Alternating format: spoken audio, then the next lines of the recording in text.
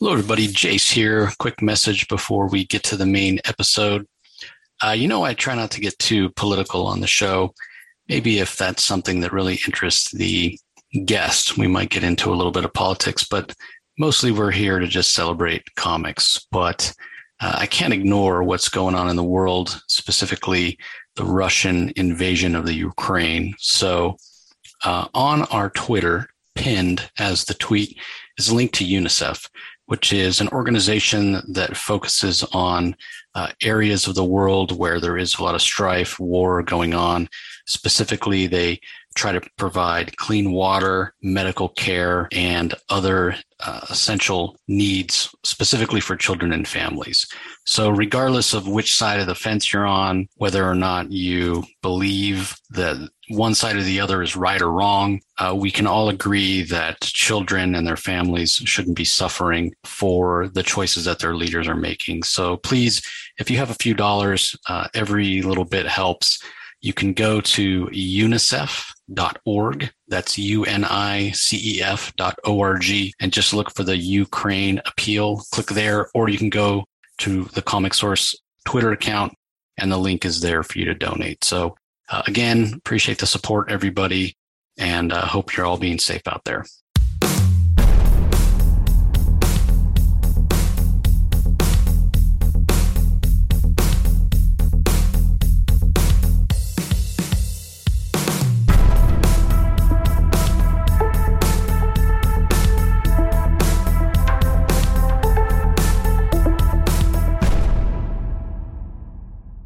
Hello, everybody. Welcome to another episode of the Comic Source. I'm your host, Jace. This is a Spawn Daily episode, once again joined by my cohort, Blake Whitlow.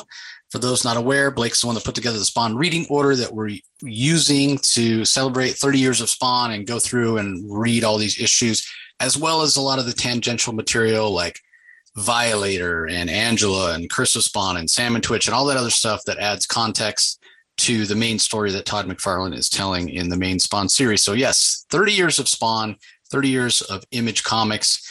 And not only that, the Spawn movie should be gaining some traction. I hope that they start production on it this year.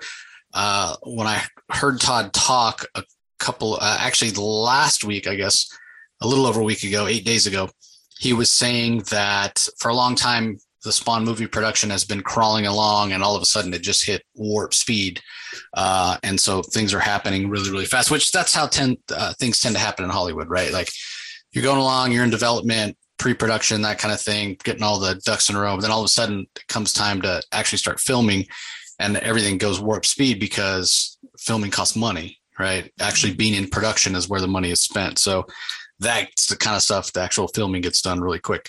Then you go to post-production, and depending on how long special effects and that kind of thing, it can take. So anyway, the other aspect of this is the fact that there is a Spawn connected universe that Todd launched last year with the Scorched and King Spawn and Gunslinger Spawn, which I want to be able to read and understand and have context for, but having never read the main Spawn series, I'm not there. So this is another reason that we're going down this path, that we're trying to read all of Spawn in a year.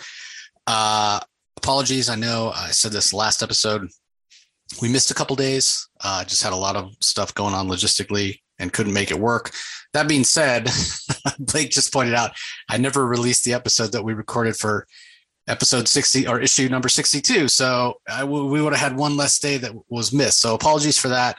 I'm going to drop that tomorrow or today as you are listening to this, if you're listening on the day that it drops. So tomorrow, today, whenever you're listening to it, at the end of the day, the episode for 62 and the episode for 63 are going to drop on the same day. Keep in mind that 62 takes place in the reading order before Curse of Spawn number 11, which is the final issue of that 3-issue Angela arc where she takes on Argus and vows vengeance against Durgis and battles Lilith and whatever. So we're going to dive into 63 in this episode.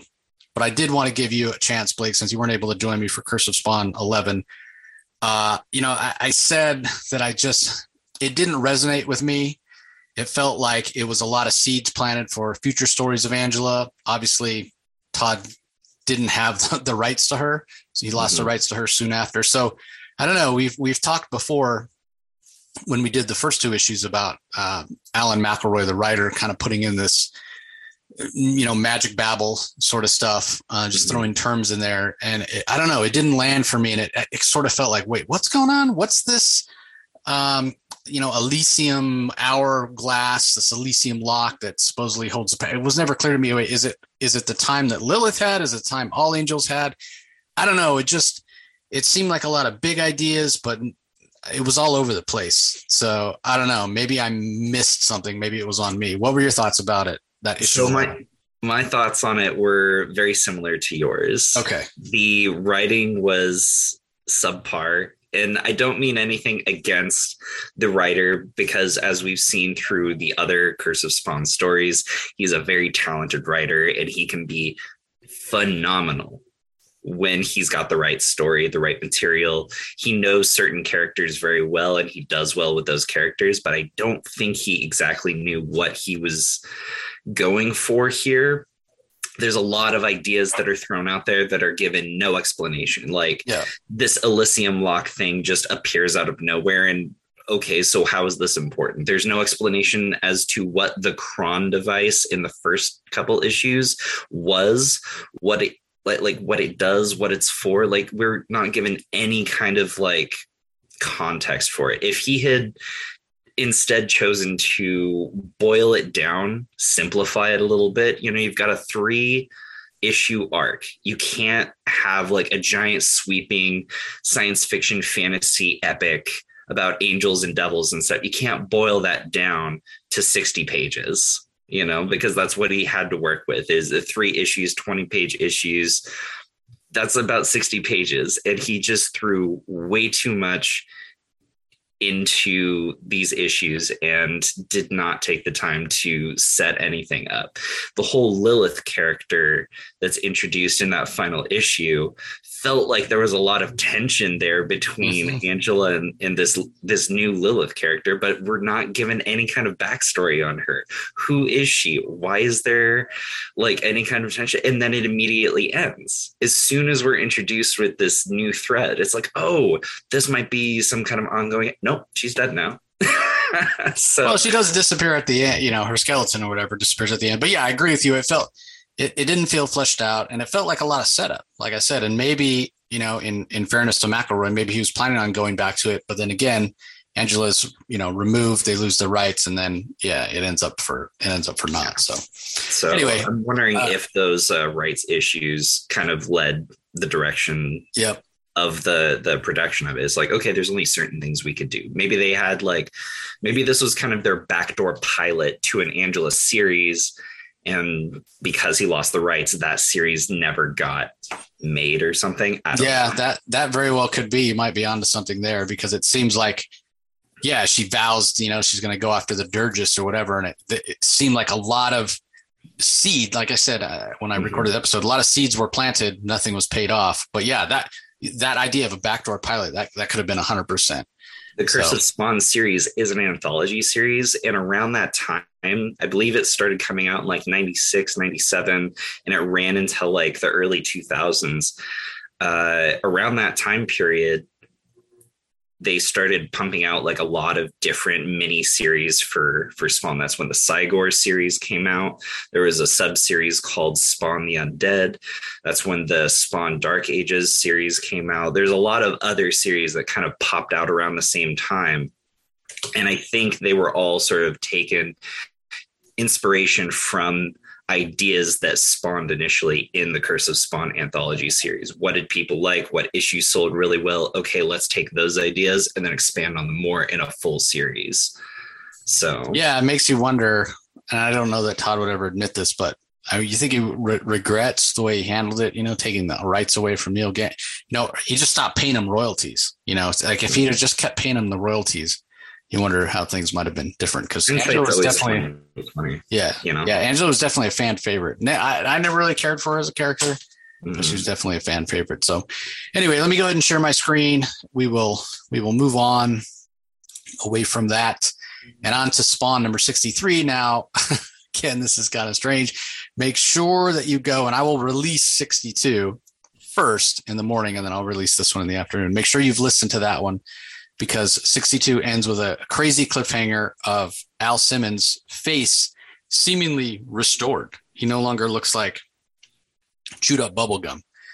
He looks actually human. And so when we look at the credits for this one, we see story by Todd McFarlane.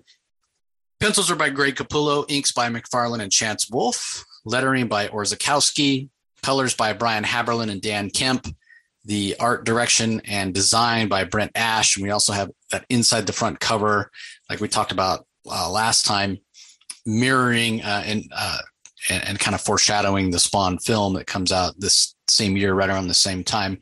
And in the 62 summary, we're reminded that Spawn confronted Jason Wynn, only to have Wynn say, hey, just so you know, if I die, Terry and Wanda and Cyan die too. You know, I've left orders basically upon my death that they're to be eliminated. So he's got Spawn in a Mexican standoff. So Spawn goes back to his alley after threatening Wynn and saying, hey, I don't care. Maybe you've managed to prevent me from killing you right now, but I will find a way and I will prove to you that I can get to you anytime, anywhere. In fact, I'll be at your office tonight at 10. And we discussed whether or not he should have made that decision or, and ultimately we kind of decided that, yeah, it's kind of an interesting aspect. It's basically Al Simmons saying, you can't protect yourself. And not only that, it's a way strategically where, you know, Al can say, if Wynn knows I'm coming, he's going to throw everything he can at me. So I'm going to learn what his full capabilities are. You know, I'm going to be able to gather a lot of intelligence and then use my abilities to probably be able to reach him anyway. So it's in a way, a fact finding mission as well. So as Spawn's hanging out in the alley, Angela shows up, big beam of antimatter energy hits. And as I said, Spawn is somehow healed from that, I guess, which is kind of strange. And that's where this one kicks off. And you can see one of his buddies there like, holy crap, Al, you have a face. And Al's like, you know, what are you talking about? And he goes and looks at his reflection in the water. He's like, man, I don't understand. He's right. I look like myself again. All my scabs are gone. I'm a man again. Is this just hell trying to mess with me? Like, what's going on? And his buddy's like, I got to go tell everybody else. Got to celebrate. It's so great. And Spawn's like, no, don't say anything until I understand what's going on. And the guy's like, well, everybody will be so happy for you. And Spawn's like, you got to listen to what I'm saying, right? I got to know what the hell is going on. Like literally what the hell is going on. I'll get out of here before I lose my patience. I need time to think. And the guy goes running off and is like, all right, whatever you want. Sure. And then he calls him what a tight ass, but Al's got a point here. He's not sure what's going on. He's been burned enough to know that he needs to gather information. He needs to understand what's going on before he just, makes a decision or reveals something that, his enemies can use against him. And he does notice that his eyes are still blank. And that kind of shows him that, hey, this is still a body made out of necroplasm. And yeah, he definitely thinks, he's of the opinion that this is hell messing with him, but possibly it's due to that blast of energy that, as he puts it, nailed Angela and I both. But obviously he's not sure. So he decides that he needs to prepare for his attack on Jason Wynn. So he goes and sits in his chair and allows himself to be covered by all these worms and night crawlers, and just, it's a pretty gruesome image when you look at it. Everything but his face is just covered with these worms, which, we've seen time and again gather evil from all the dead, murdered bodies that are dumped in this place where he lives on a consistent basis. And they nourish both Al and his symbiote. And so in that way, he's preparing for his attack later. Meanwhile, Jason Wynn is preparing as well. Now Wynn hasn't gone out and told his people that, hey, Spawn's coming to attack me. Instead, he's just saying, I got this terrorist threat, because he knows that if he comes right out and says, hey, Spawn's going to attack me, and Spawn doesn't show up, then Wynn loses a bunch of credibility. So it's not, out of the realm of possibility that it would be some sort of terrorist group that's threatening Jason Wynn. I mean, he's a very powerful person in the intelligence agency. So that's what he says. Hey, I've gotten this thread. And the guy that's in charge says they're going to have over 300 specialists on hand to protect Wynn. So Wynn feels pretty safe. Meanwhile, as the sun goes down, we see Al is freshly fed, I guess you'll say. And he goes a little Venom here. And by that, I mean he has this symbiote costume change into regular clothes, which I've always thought the whole idea of a symbiote costume. I mean, McFarlane went from Amazing Spider-Man and helping co-create Venom to the regular Spider-Man book to this book. So he's not that far removed from, that idea that a symbiote can assume different forms and shapes and whatnot. So a little Spider-Man derivative, but not a big deal. And we do see him grab some sunglasses so he can disguise his eyes.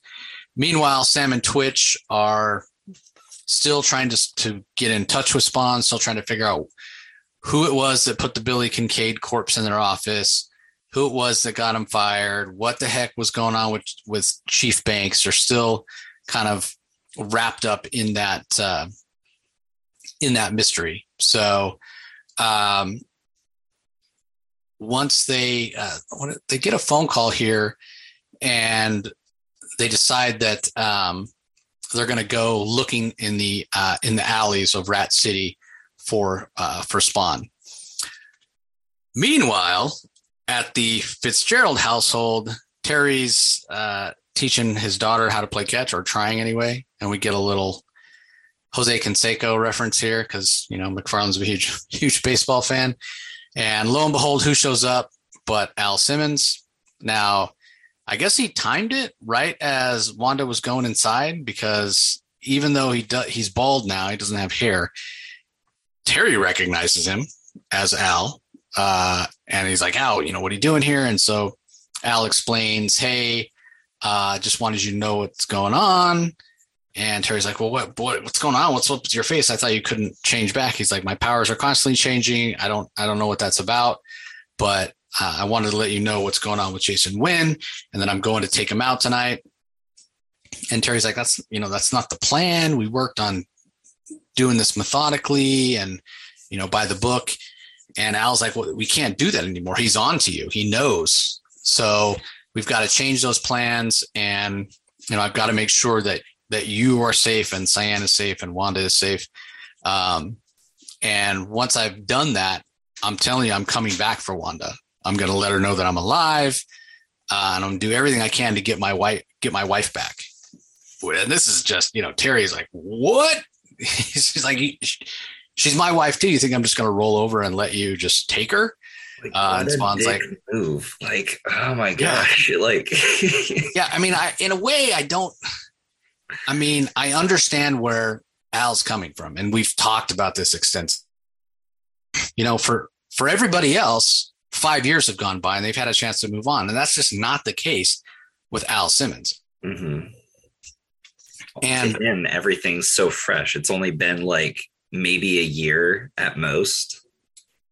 Well, not only that, but we've talked about how Wanda brings out the best in him, right? Mm-hmm. Like, she's the one that grounded him and healed him in a lot of ways. And I think in Al's mind, Wanda represents the good in the world, the good in himself.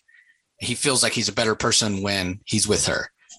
Now he's this hellspawn who has this power, and he's out killing and murdering and definitely living in the gray kind of area. And, we've talked about him lashing out and getting angry at times. And we've felt that anger's come from a sense of shame about, who he is and what he's doing, and, feeding off of evil that's passed along from worms that crawl over his body. Like, the guy's not in a good place. So I think in his mind, he still sees Wanda as that person that brings out the best in him, and maybe he's thinking, well, if I can get back with Wanda, a couple things. First of all, it makes all this horrible trauma that I've gone through ever since I returned worth it.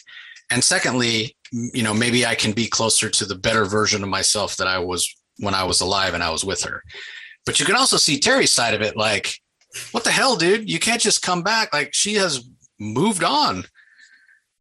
But what's telling is as Al walks away, says, "We've just become enemies." And then of course Wanda comes out, and if I was watching this, if this was unfolding in a TV show, the fact that Al shows up always just as Wanda goes off panel, and then right before she comes back on panel, he disappeared, I would be getting frustrated. Be like, it's almost like when Mary Jane in the early Amazing Spider-Man comics, every time Aunt May would try to set up a meeting with her. I can't remember what Aunt May's aunt is named. May Parker's best friend. They were always trying to set up Mary Jane and Peter, and it would always not work out. One or the other wouldn't show up, or they would just miss each other. And I got to think at the time that readers are like, "Oh, come on, we're never going to actually meet this person." Yeah. Were these two people? Is Al has met Wanda in what was it, issue like 19 or 20, somewhere in the early 20s. There is that moment where she goes into the alleys to thank Spawn for protecting her husband, and she gets attacked by the gangsters, and then he takes care of the gangsters, and then there's that awesome shot of the two of them just face to face, and he looks like, oh my gosh, my wife is in front of me. And like the framing of it was great, because there was like a little heart spotlight on them. It was that she thinks that he's a monster. Yeah, I guess I'm more talking about whenever Al, because I mean, the fact of the matter is, if Wanda were to see Terry and Spawn talking, or certainly Terry and Al talking right here, then she's going to be asking, a lot more questions. She has her suspicions, but she hasn't seen, like when they were talking in the bathroom and Wanda overheard. Okay. But yeah, it's definitely a thing. Excuse me, definitely passing in the night.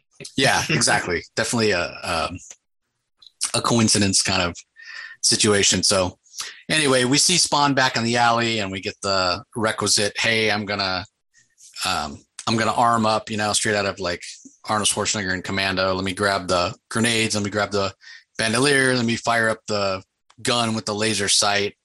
And Jason Wynn is preparing his troops as well. So Cog is there, and as always, Cog with the hindsight is 2020 kind of thing, and saying, "So Al, what are you doing? Are you giving in to exactly what Hell wanted you to do? You're going to go out there and try to get revenge? Malebolgia is going to be pretty pleased." And Spawn's like, "You know what? You got something to say it. Otherwise, can the sarcasm, because I'm not in the mood for your crap.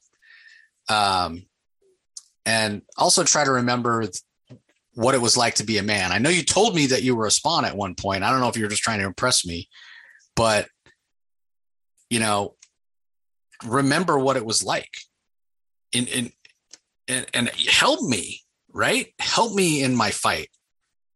But either way, whatever you do, whether you're going to help me or you're going to hold a grudge, whatever, you got to stop expecting things from me. You're not the boss of me," is kind of what he's saying. And Cog's like, "Well, I can't help you." And Spawn's like, "Yeah, of course you can't." And Cog, he says, I don't have the luxury of time. And we're not exactly given context to what that means. But Cog says, even if I did have time, I wouldn't help you, because I don't think you've weighed the consequences of your actions. You've been given your identity back. Your face is back. You look human. Don't assume that that's going to last forever. And I was like, that's exactly why I'm doing this. I don't know how long it's going to last. So I need to go take out Wynn and then go try to get my life back, concentrate on what's important. And Cog's like, if there's something else that's important to you, make that your priority instead of this. Don't you see you're doing exactly what Hell wants you to do? You're playing their game. Mm-hmm. But Al, he can't see past what he wants, which is to stick it to Jason Wynn, basically. As much as he loves Wanda, he could have gone up to her at that moment. He could have said, you know what, I'll be here to protect Wanda and Cyan, and to a lesser extent Terry, and not necessarily live and let live, but at least lay low until you know a way to take out Jason Wynn. So as much as he purports to love Wanda, I don't know, Cog has a point here, and then the issue ends with Spawn saying, "Well, if I'm going to play Hell's game, I'll play it dirty." And we have a full splash page there of him heading off towards Wynn's office. So fantastic Capullo art, really great coloring in this issue. I do find the way that Al looks a little weird.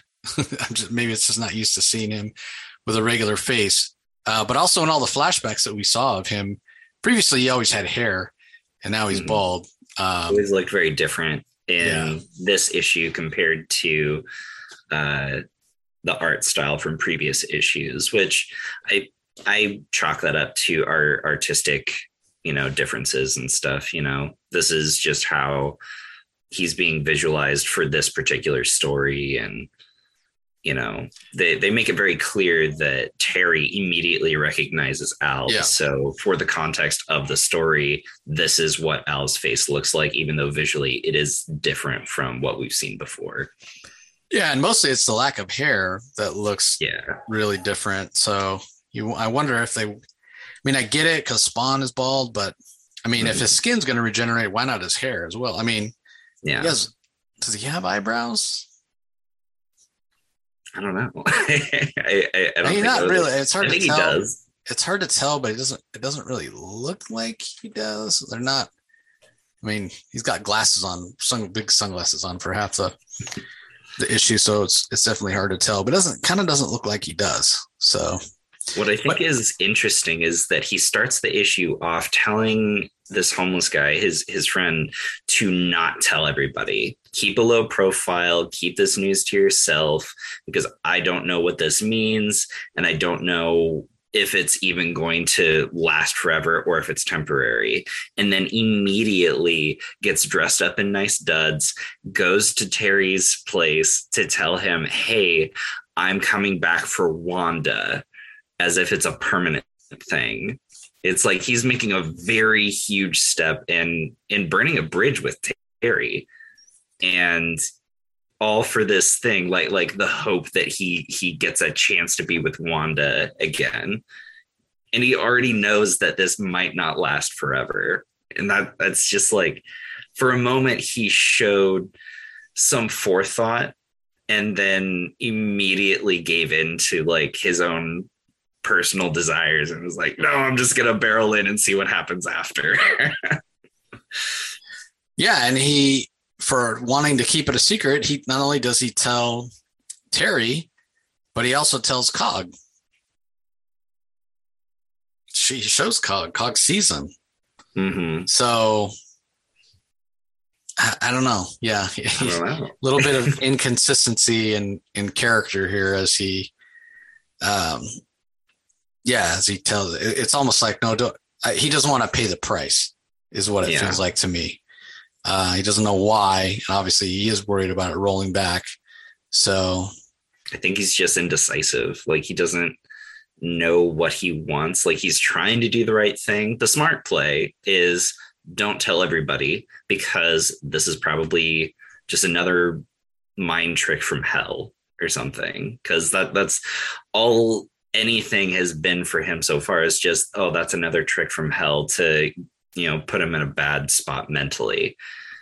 And he starts the issue off thinking, all right, I'm going to do that. I'm going to do the smart play. But then he gives into his emotions and is like, no, I'm just going to do the thing that I want to do, because it's self-serving and I want my wife back. And he ends up making an enemy of someone that he just reconnected with. Like him and Terry were going at it with, going after Jason. And now he's, burning the bridge. He's declaring war on Terry.